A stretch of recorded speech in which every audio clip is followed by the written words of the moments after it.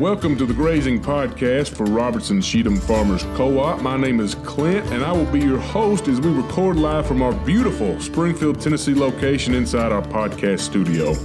Robertson Cheatham is a member-owned farm supply cooperative. You can learn more about us on our website, yourfarmerscoop.com, in addition to our Facebook and Instagram pages.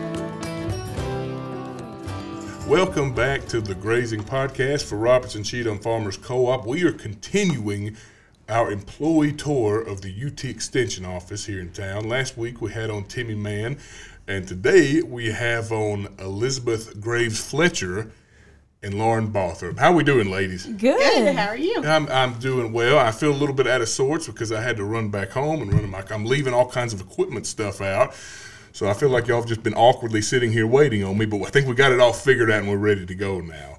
I appreciate y'all taking the time to come up here. Elizabeth, first thing, happy belated birthday. Well, thank you. Thank you. Because it was yesterday, right? It was yesterday. Which the 17th.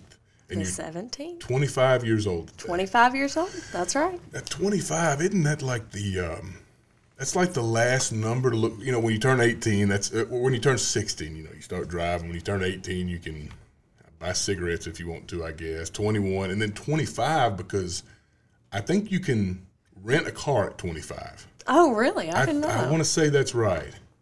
And if you want to go, if you wanted to go to the beach with your husband, a lot of times, a lot of those places, I don't think they'll let you rent like vacation homes unless you're 25, I want to say. So that's kind of like the last exciting number to look forward to. Wow, jeez. After that, I guess like whenever you can draw Social Security, whenever that starts in your maybe 60s, I guess, 66 or something. But anyway, happy belated birthday. Well, thank you. So y'all, let's start by hearing about your background before you hired on with UT. When I think of the UT Extension, the people that work for it, generally, kind of like the people that work at Co-op, they have an ag background of some degree, and that's kind of what led them there. Did y'all have an ag background growing up? Well, I'll go first. So I did. So I graduated from Austin Peay State University with my oh gosh. What do you call that thing? Agriculture science. Oh my goodness. Ag science. Yes, ag science. And I graduated with my ag science and loved it up there. Let's go, Pete. And then I came to the extension office. I actually had experience with working at the extension office before I became a 4-H agent, and my previous job was 10-step program assistant, and what that basically meant was I did a lot of cooking classes, and it was really fun. But when I hopped into 4-H side of it, I loved it. I went to camp as a 4-H'er, and I absolutely loved it. Miss Kathy Finley was my 4-H agent, as well as Timmy Mann, and oh my goodness, I just absolutely loved 4-H when I was a kid. And I did just about everything except show cows. So it was really fun, and just getting to see the 4-H side as an agent is really fun. Okay, so let me backtrack to Austin Peay. So you graduated from there with your ag science degree. I was talking with Timmy last week, and hilariously enough, we both had a professor up there in the ag department that had been there forever. So Timmy's professor, he was my professor, Dr. Good. Did you ever have him? Yes, I sure did. Isn't that something? Golly, it's like I guess he had to have been there since like the 70s or 80s, but I think he finally retired. But when Timmy told me that, I thought that was hilarious. He retired about 4 times in my while I was there, so he's on and off. He was a big soils guy. He is. And he always had a massive problem. Like if we went out to the farm out there and we were looking at different types of soil, whatever, he's like, don't ever call it dirt. It's soil. Dirt is what you track in on your shoes when you come in the house. That's right. So he was one of my professors. And did you have Dr. Sudbrink, was he still there? Yes. I really love him. Yeah. Now, Dr. Caldwell, he probably wasn't there, was he? I think he retired. What about Dr. Mills? Was he there? Yes, still there. Still kicking. It's fun to think back. It brings back memories for me going back in time and thinking about all these people, and we had the same people. Yes, so cool. yes. So you got your ag science degree there, which that's what I got too. When you started, I think last time we did this, before there was a change-up, before Jeff Smith retired, Timmy took his position, from what I understand, and Lauren Patterson as well, kind of different delegating of responsibilities there. But you were more so, last time we talked, you were like in the, was it 4-H to the degree that it is now, or did that change your responsibilities around? So it totally changed my responsibilities. With the TNSEP side, I did all age groups, everybody.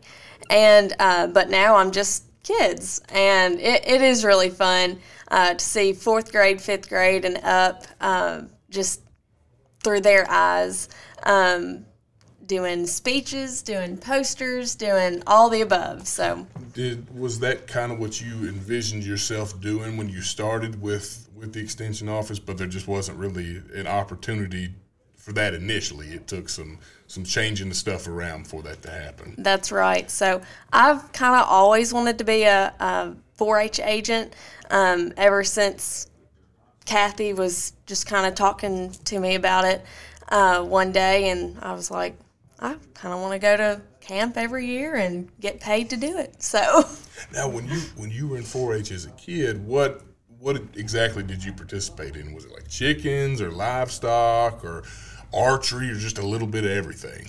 So no animals for me, but I participated in camp, of course. I was one of Miss Kathy's really big campers as a child and as a teen and as an adult. So actually last year was the first year that I didn't go to camp as one of the 4-H leaders. So it was really fun doing that. And then I participated in some canning classes. I was more of a FCS, Family Consumer Science person or kid as well. So, but it sounds like it was pretty impactful to you as a kid. Oh yes, it stuck with you. It made a big impression, and you're making a career out of it, which is pretty neat to see. Now, Lauren, let's go over to you now. So, when did Jeff retire? Was that last December or last January, I want to say? It was about this time last year. I think so.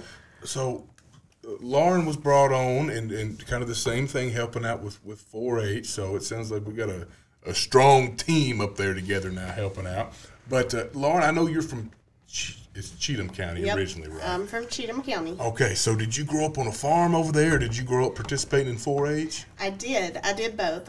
So my family has a cow-calf operation in the Ashland City, Pleasant View area. So we're mostly beef cattle, but we also have some sheep, horse, poultry, goats, a little bit of everything. And then I was a 4-H member in Cheatham County growing up. My degree is from Tennessee Tech, so my degree is in agriculture and animal science. And then after I graduated, I started working with the Tennessee Department of Agriculture in the Animal Health Division, and I was there for 9 years before coming on here. So now, where was we talking about I'm thinking about the place down there off of down there south of Nashville, the Ellington Center. Yes. Is that where you were? That's where I was. Okay, so did you commute from Ashland City down there every day? I did, most days. I did have some work from home days, but most of the time I was in Nashville. How was that drive? Because you got to go through Nashville to the other side. Was traffic rough? It was a little rough, I'm not going to lie. Yeah, that's a good little drive down there, because if you have a cow die, for example, you can take it down there for an autopsy. Yep. So I was right there at the core diagnostic lab where we did that. So I started out being the secretary front desk office there with the cord lab. And then I also worked in the animal health division, and I ended up, I was the direct, admin assistant for the state veterinarian. What years? So 9 years. So what would that have been through? So I started the end of September of 2014, and I started my job here October 1st. By gosh, I knew I saw you somewhere. I'm pretty sure you helped me, accommodate me with my dead cow I brought down there. Probably so. To have an autopsy on it. Because you would have been behind the desk. Yes. You've helped me out with that before. I probably have. I thought you looked familiar. Because that's a really good, it's unfortunate that, that happens, but it's, for people that do not know that, may listen to this, if you got a prize bull that you go out there and he's dead one day, as long as you don't wait too long, you can load him up, haul him down there, and they'll perform an autopsy and can tell you what exactly happened. Yeah, it's an awesome service. Oh, yes, yes. And it's, the necropsy itself is free, so the only thing they charge is for disposal.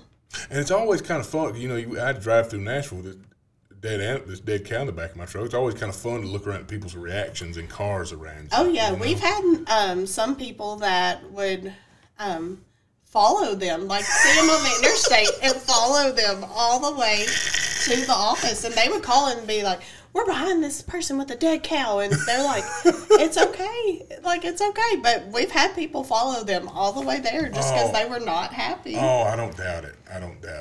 That's for the majority of people, that's a completely different culture. Oh yeah. I remember my dad, now this was before I was born, he said it was a big snow on the ground in the wintertime. They had some cows get out, and they got in somebody's yard and started eating one of these ornamental bushes, that don't naturally grow here, and it killed 3 or 4 of them. And he took one down there to have an autopsy done, and it was a big snow on the ground, and he had to pull in the gas station to get gas or something. Dead cow in the back of the truck, and somebody was like, "What are you doing?" He said, I got it back there for weight. It's not. But yeah, it's just a completely different culture from what people are used. But the times I've had to do it, I look around, people passing me, and you get some funny looks on the interstate. Yeah, and it's literally right south of Nashville, and the campus is right outside the subdivision, so you have to go through a subdivision to get in there. So it's an interesting intermingling of culture trying to get down there. So you were there for 9 years. You started with the extension October the 1st. Yes. Okay. Was that, as far as a commute, that's got to be a little bit easier of a commute for you? Oh, right? It's a dream. It's a dream now. No traffic. The only traffic you get behind is a tractor. Yeah, and that's okay sometimes. Yes. We can tolerate that. So did you know that you wanted to, get on with the extension, or did the position come up and you heard about it and somebody suggested it, or how did that work out? So I in college I did have an idea that I wanted to be a extension agent, and when I got out of college there wasn't really anything in the immediate area. I knew I didn't want to move too far from home, just because we do have the family farm and stuff that we help out on. So I got my job at TDA, and I honestly loved my job there, and I really wasn't looking to leave or anything like that. But I was on my maternity leave this summer, and I had heard about the job, and everything just fell in place. So it was just meant to be. So yeah. And then I know you said you grew up on a farm. Did you grow up in 4-H to the point you're like, I'd love to make a career out of this, kind of like what Elizabeth I did. said? So I was a livestock girly. So I did the chick chain, I did meat goats, and I did commercial beef heifers. So those were my main showing aspects, but I also did honor club and community service events. I did go to camps and I loved it. It's so much fun just seeing agriculture in the youth's eyes and bringing light to them. So and I'm sure it's an opportunity for young people, and I want to ask more about this later, but let's just say sports isn't their thing, for example. And a lot of kids nowadays, or a lot of parents, are like, homeschooling is becoming more of a thing now, more than ever.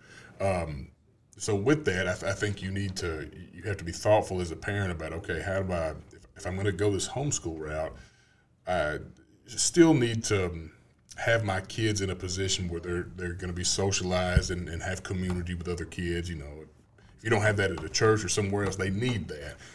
Is 4-H, was that a good thing for y'all growing up, being involved in it, just making buddies and making friends and learning how to talk to people too? Yes, and you meet people from all over the state when you go to the club or the camps and different activities. So there's some people that I met in 4-H as a kid that I still talk to this day that are not from around here. So it brings you together. So. Oh yeah, I can imagine.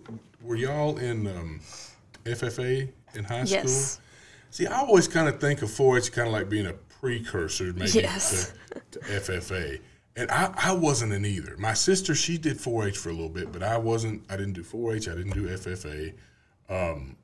And I had a brief stint of teaching high school where I was an ag advisor, but no teaching experience whatsoever. It's kind of funny how that worked out. But anyway, I got familiarized with like FFA with the kids, and I was blown away by the skills that it would teach them. And I'm not talking about like shop out there, which I'm talking about. I had to judge some speaking competitions with some of these kids were in, and the work that they put into that and their skill set, and I was blown away by it because I was used to kids in high school not really talking that well and knowing the skills of social interaction to the point where I saw these kids in FFA and the way they could speak and carry on a conversation. I'm like, they're not going to have any trouble whatsoever, in a job interview. They're going to do a great job. So that was very eye-opening to me. So, after experiencing that, I would recommend to any parent that wanted to get their kid involved in something, 4-H would be a great starting point. Did y'all hear those footsteps walking by? This thing, it picks up sounds from far away so we can spy on people's conversations. I didn't know what that was. I thought one of y'all was kicking the table. But anyhow, as far as if a parent was interested in getting their child involved in 4-H, what type of programs are offered there at the extension office? Like if a parent comes in and say, hey, what can I expect? I got a 7-year-old little boy or girl, and I want to get them involved. What can I expect as far as programs? So we have 4-H activities for any and all. So I know you mentioned homeschool, and we have a club for homeschool kids, and it's really big. I think the last meeting we had 30-something. Really? Yeah, they fill up our little meeting room with all the homeschool kids that come. And now is that from age? Fourth and up. Fourth and up. Okay, so those first, second, third, third. 30 people. That's interesting to hear. I wouldn't have thought it'd been that many. But it's getting to be more popular. It is. It is. So when that happens, are y'all orchestrating that meeting when they come in? We have great volunteers. I mean, great volunteers. And we have about 60-something of them that work in different facets of 4-H. And we have a volunteer leader, lead Clover Club. That's what we call it, Clover Club. And we really enjoy our volunteers, and they lead so well in clubs and things. And we also have Clover Buds, which is a third and below group, and they meet in February. And oh my goodness, they are so funny. You'll have to tell them about the fire truck thing we did. So Clover Clubs, their last meeting, or Clover Buds, their last meeting was in October, and that was right after I started. So for that meeting, they had planned to have the Springfield Fire Department come out And I think Elizabeth was more excited than those little kids. I shut some kids down. I'm not going to lie. They were like, anyone else want to get up on the truck? And Elizabeth's like, don't forget me. Like, she was so excited. I put on the jacket and everything. I've gotten to know Elizabeth a little bit I think the first time we met is when you got an award from the Cattlemen's Association. Yes, That's the first time. But one thing I've noticed about Elizabeth is she has a wonderful childlike spirit that I'm envious of in a lot of ways. You know, I think if we can have that, that's a beautiful thing to retain as an adult. Oh yeah, she's my hype woman. Oh, yes. hey, you gotta. She gets us excited about everything. Oh yes. Imagine if you didn't have that. You know what I mean? It'd be more difficult. Oh yeah, for sure. Yeah. We love her. Oh, so there. It sounds like there's a program. It goes what y'all do. You're dealing with 4th and up.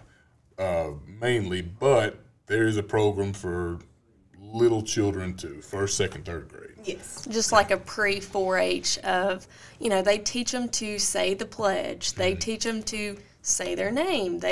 Because getting up and standing in front of a crowd and say, my name is Elizabeth is pretty hard for a 1st grader. Oh, it's hard for adults. Yes. Yeah, no, that's a wonderful. So it's kind of like an introductory kind of thing. Exactly. Just to get them familiarized. Yep. So they take a lot of like agriculture stuff and put it on their level. So I think Elizabeth said before I got on, like they did a soybean class, a corn class.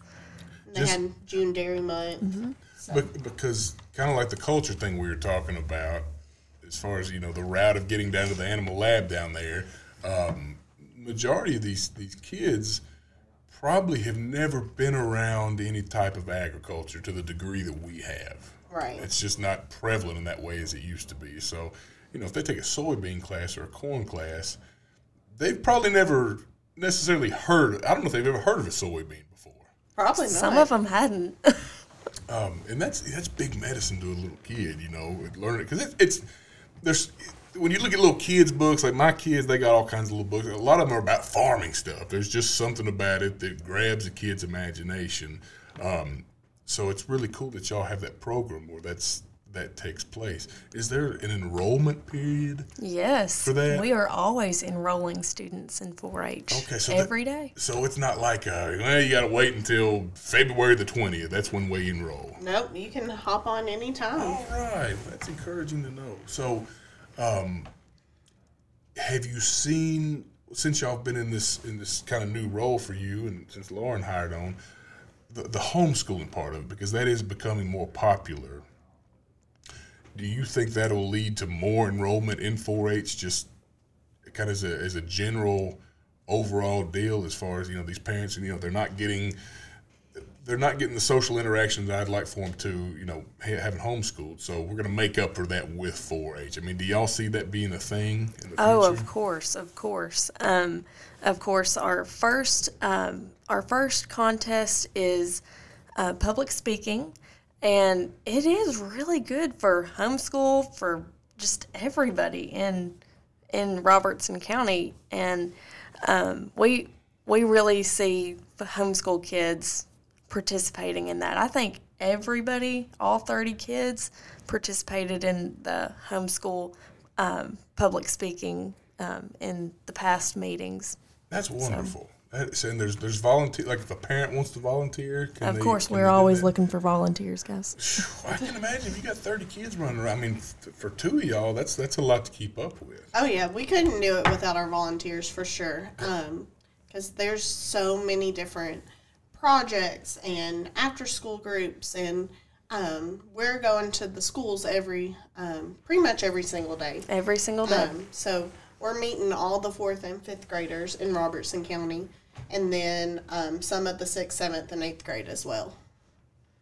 So we stay busy, and there's no way we could do it without the help of volunteers. Oh, I can imagine, because of the typical, we'll say like Watauga, for example, because that's where I went to school.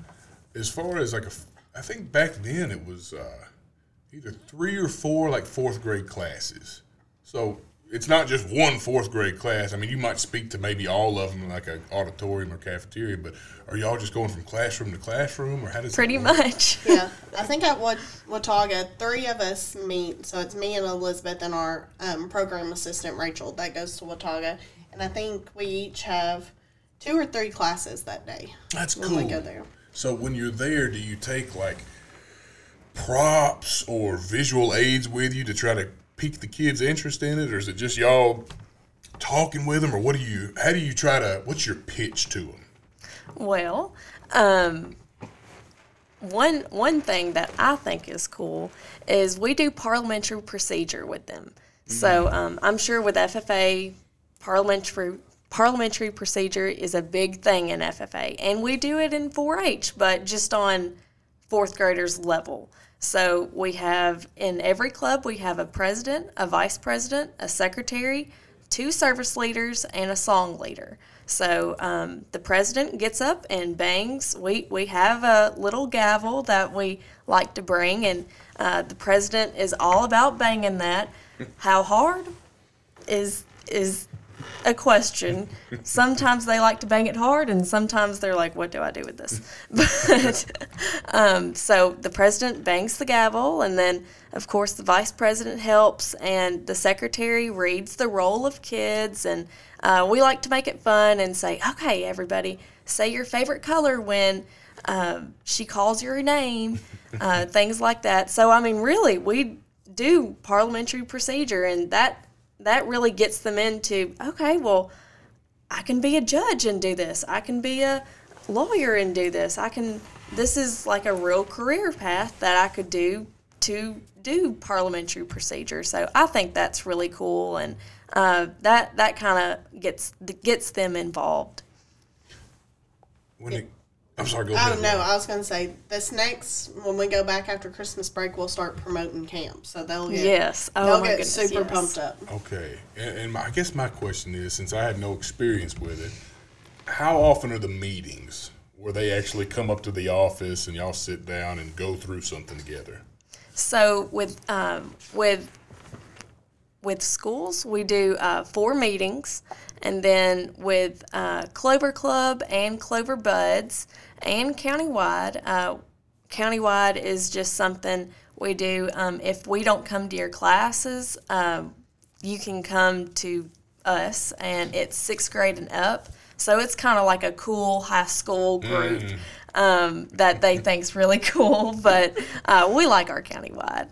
But we do countywide and Clover Club, which is the homeschool, and then the Clover Buds, which is the 3rd and below, every month. Okay. So, well, how does it work with the organization of, for example, let's just say you have a 5th grader that wants to get into the archery side of it, right?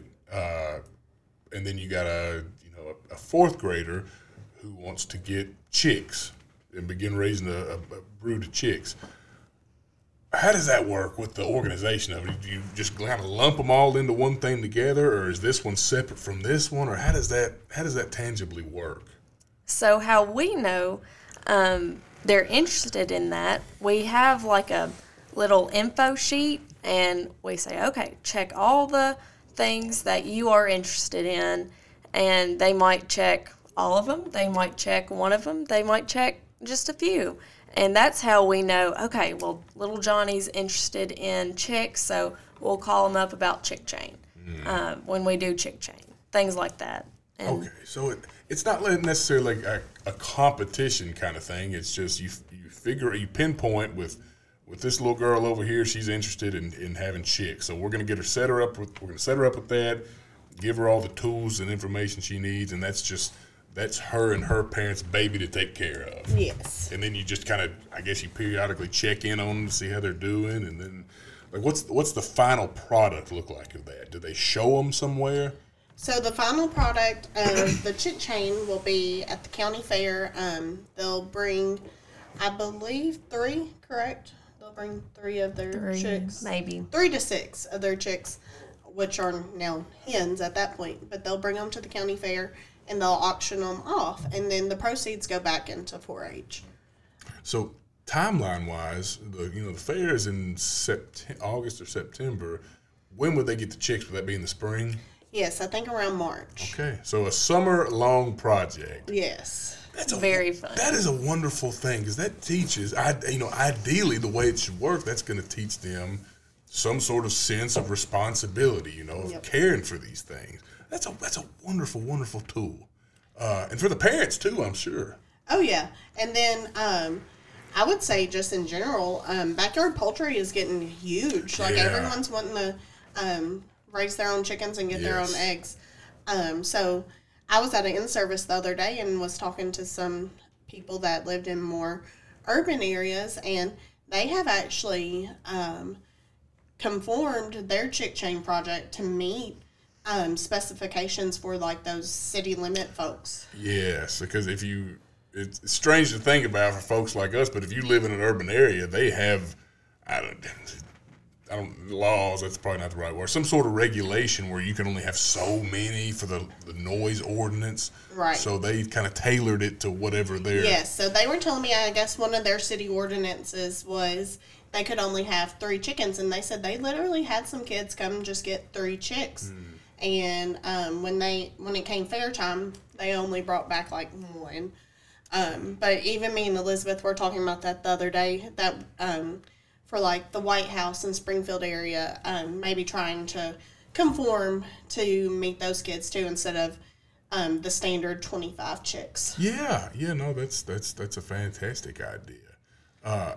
When we're talking about enrollment, because you said we had around 30 homeschool kids, what about all over the board from 4th grade up to however long it goes? How many young folks do we have enrolled? So we meet 101 school clubs across Robertson County, and I would say there's probably at least 20 kids per class. So we're looking at meeting about 2,000 youth in Robertson County. Just between the two of y'all?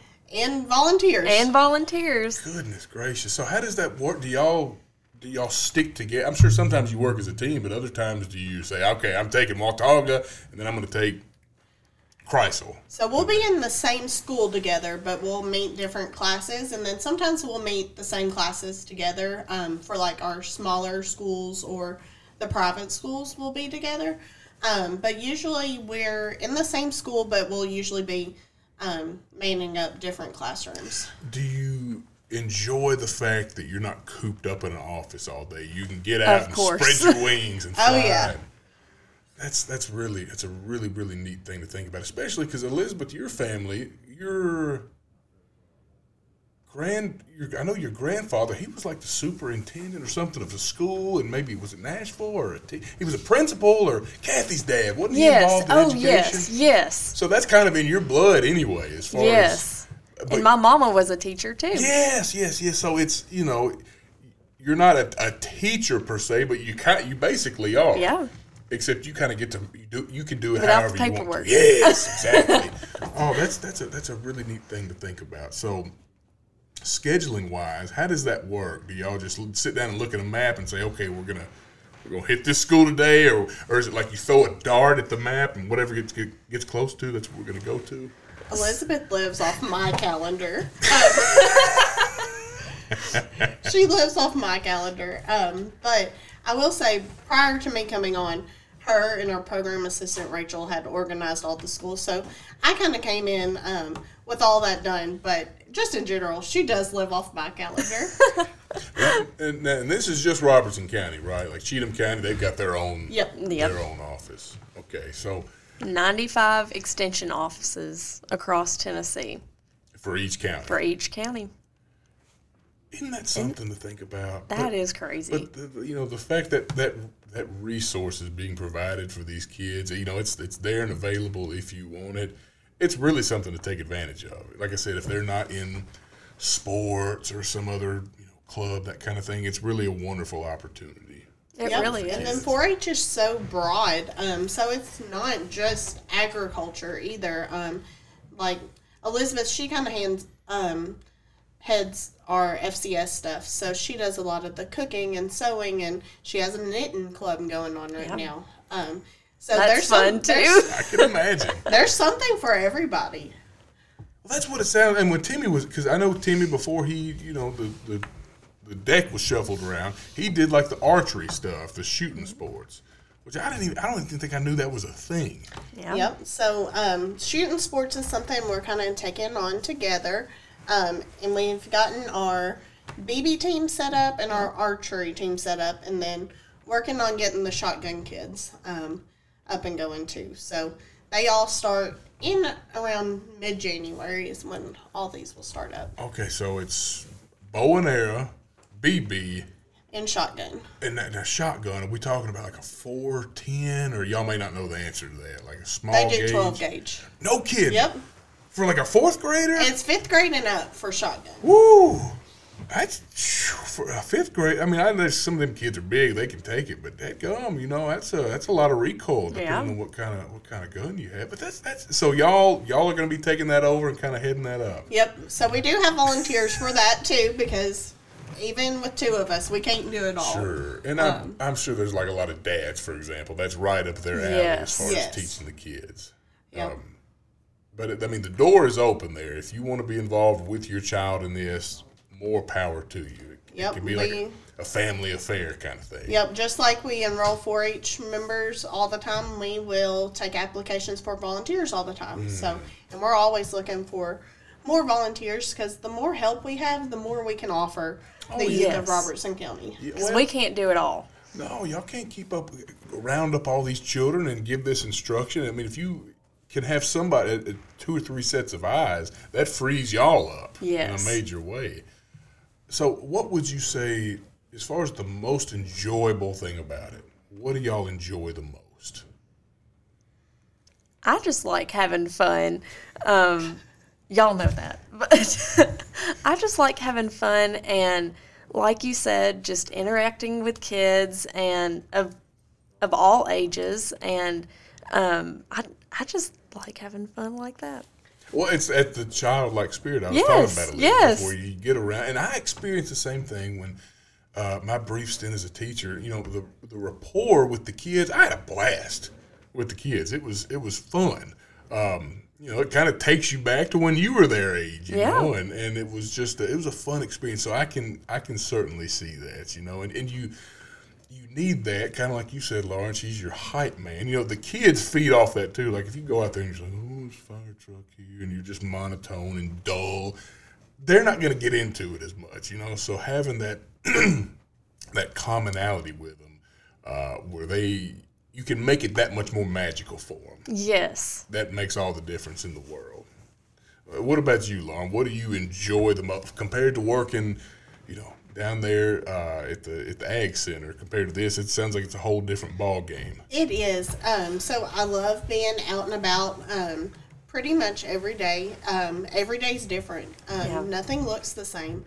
And then I love just being that mentor and that role model for the youth and getting to share my knowledge.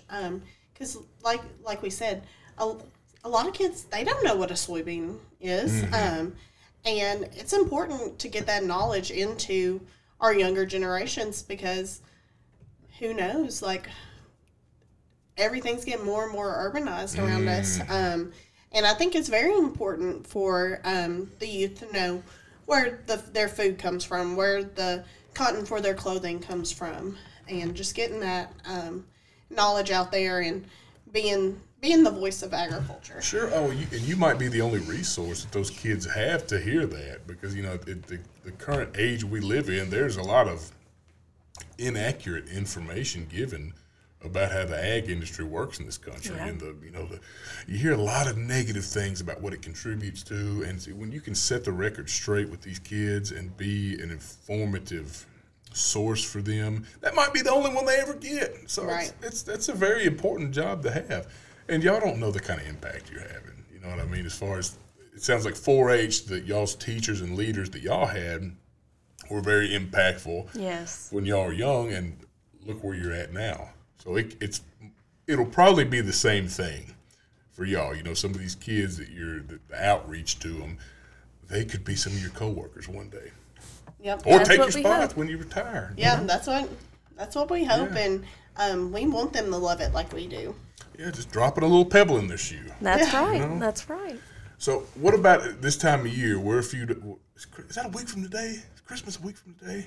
Oh gosh, I think so. I think it's Monday. I think it is. What about as far as Christmas events? Is there anything special that y'all do? Yes, so we, me and Elizabeth, we have planned 2 fun little activities for this week. So tonight we're actually going to be doing like a Christmas craft, and we have like 3 little crafts set up. So we put it out on social media and put flyers in the schools to get the word out there. So tonight they're going to do some painting and ornament making. All right.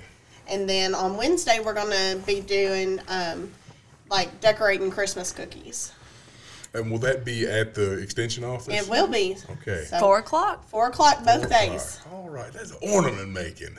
I wouldn't mind going that myself. I've always heard of an ornament making party. I've never been to one. Well, come on. Come on. Now, can people volunteer that aren't parents? Of course. Yeah. Of course. Yep. We've got a lot of volunteers that aren't parents. Okay. What's the protocol look like for if someone wants to volunteer? Do they need to submit to a background check, of course, and there's certain criteria they have to meet. Okay, that's Yep. good. So we have an application process, and then there's different levels of volunteers within 4-H and Extension. So what level you apply and be for is kind of your interaction with children. Of course, if you have like close interactions with children, you're like a higher level of a volunteer. You try to fit them with whatever their experience is for how they can be an asset to 4-H. Okay. Yep, because there's some stuff that we want to offer that the kids are interested in that me and Elizabeth, we don't really know like anything knitting. about.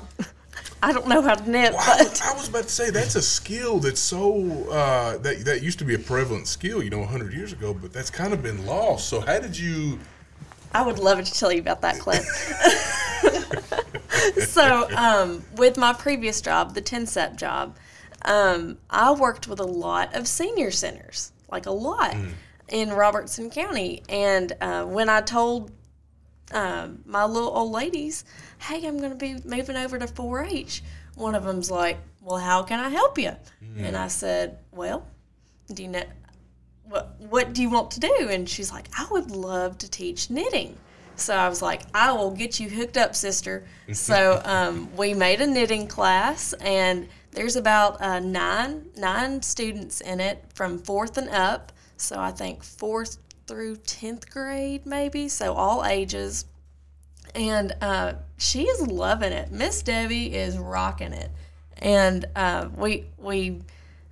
she helps them knit. Now, when they look at me, I'm like, I don't know how to knit. I'm on the same page as you. I'm learning right there with you. Yeah. Exactly. But, I mean, it is new skills that we learn. And like Miss Debbie says, if we don't teach it, then nobody's going to know. And that gives her an opportunity to be in a position to interact with these kids and teach them something she's passionate about. Exactly. That's a wonderful thing. And the fact, like I said, my wife, she's trying to learn how to knit because she would admit she kind of has ADD or ADHD where she needs to be doing something with her hands, where she can be sitting there watching a movie or whatever. It's hard for her to sit there and watch a movie without doing something else. So she's trying to learn to knit, and it's pretty, what's the word? Not finicky, but when something's really small and hard and you have a hard time with it, it's I can't think of it. I can't think of the word. Well, knitting is hard. I will admit. I mean, it's very entailed. It is. I imagine you probably, once you've done it enough, it's probably second nature and you can do it with your eyes closed. Yes. But just learning it, it's a lot of moving parts there, literally. It is. It really is. It really is. And we got, nine kids enrolled in that? Yeah. Well, that's 9 kids that would have never known it if they wouldn't have joined 4-H. Exactly. So that's a wonderful thing. And, whenever we've gotten a gift before we used to go to church with some folks, a young lady that used to knit. She knitted me a hat one time. It's just the coolest thing. Yeah, it's if you can give a gift like that to somebody, something you handmade, That's pretty special stuff. Oh, yeah. She gave me a blanket before I got married. She gave me a blanket and said, this is your wedding blanket, and I use it every day. Tedious. That's the word. Yes. Tedious. I couldn't pull it. I knew it was on the tip of my tongue. But she gave you a blanket for as a wedding gift. That's really neat. I mean, that's something you'll carry with you the rest of your life. Yes.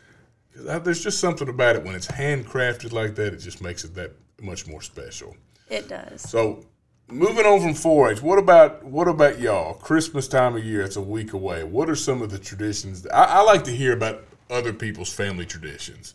So, Lauren, what about you? What are some of your family traditions surrounding Christmas?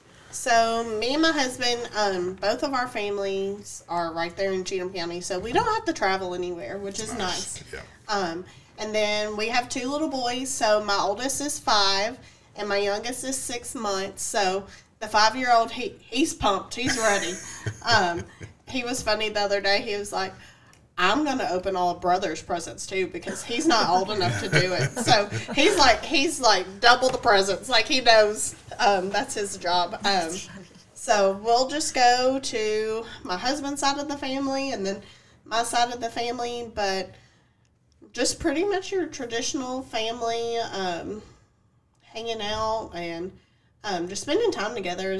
We don't really have any big, like, crazy traditions or anything like that within our family, but it's fun. Christmas is so different after you have kids, and just seeing the spirit in their eyes. And it doesn't get any better. Yeah, our oldest is 3, and this is the first year he's really getting it, and his little brother is 2, so he's kind of picking up on it. But this is really the first year where it's a lot of fun for my wife and I. Let me ask you this. When Santa comes, because Santa has different practices for people's houses.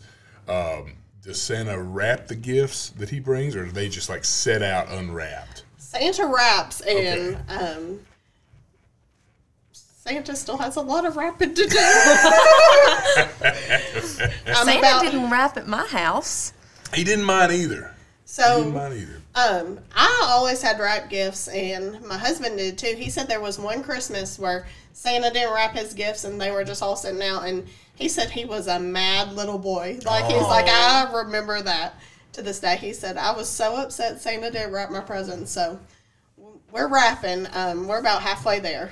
It's interesting how, as I grew up the same way, when the gifts that Santa brought, they were just set out and I had my sister's pile, my brother's pile, and my pile, and that's what I grew up with. But if he'd been wrapping for 4 or 5 years, and then Santa decided not to wrap him, I imagine that kind of screwed you up on Christmas morning. So I think I like wrapping it, and then just that suspense they have of opening. Yeah. One thing I will say, we are a real Christmas tree family, so we don't do fake trees. So me and my husband both grew up with real trees, so we wanted to keep that tradition going. Well, let me ask you, that's an interesting thing you just brought up, because my wife was, she was a real Christmas tree gal, where I grew up with artificial trees. So the past 3 or 4 years, we went out and got a live tree. I get it home, it stops drinking water.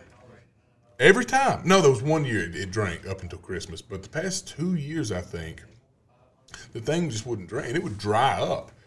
By the middle of December, it was dry, and it was shedding needles, and I just felt bad for it. I can't watch something when it doesn't have water to drink, whether it's a plant or an animal or me. I just felt so sorry for it, so I took it out and, I made a recut on it, because they say they can get a film of sap on it where they can't drink. It didn't make a difference, so I drilled holes in it, and nothing worked. So the next year I said, okay, as soon as we get home with it, I'm making a new cut. And it didn't solve it. It still dried up anyway. So do y'all have that trouble? I will say some years are worse than others. Like last year, our tree dried up so fast and it shedded like crazy. We have cats in the house, and of course a little boy that can't keep his hands or their little paws off the Christmas tree, and there was just needles everywhere. But this year it's doing a whole lot better. Good. But I will say in general it does seem like they do kind of slack off drinking the longer it goes, because ours isn't drinking as much as it was, but it's still green and pretty, and it hasn't been shedding that bad this year. It's just hit or miss, seems like. Yep. Like out of 3 years, 1 year we did good. The other two, it just dried up like it was in a desert or something. Elizabeth, what about you? What's some of y'all's now? Cynthia, you got married back in April. Yes. So this is gonna be y'all's first Christmas as a First married Christmas. couple. Oh, okay. Yes. That's interesting. So what's that gonna look like for y'all? There's got to be some give and take a little bit, maybe, or maybe not. Maybe it comes a lot easier than that. Well, so far it's so good. So we'll visit my family, which both of our families live in Robertson County. So we don't have any trouble of traveling or anything. So just like Lauren said, we'll go visit his family, and then we'll go visit my family. And then we always have a Christmas tradition at my house that we always eat a big Christmas brunch. And Mama always fixes a big Christmas brunch, and then we'll open our gifts, and that's really special to me because I've always grown up doing a big breakfast, and it is really fun to open gifts and Just be with family. Be with family. Yeah. That's right. Do both of y'all, we all see them on Christmas Day, or is it more of a Christmas Eve, or both? Both. Yeah, okay. Usually Christmas Eve through Christmas Day, it's like we're jam-packed. Yeah. Do y'all still have grandparents that are there that you see? Yes, so my dad's side, I still have both of my grandparents on my dad's side, and then my husband has his grandmother on his dad's side, still living in with us. So that's special, when you still have the old timers around, that you can talk to and hear about stories from.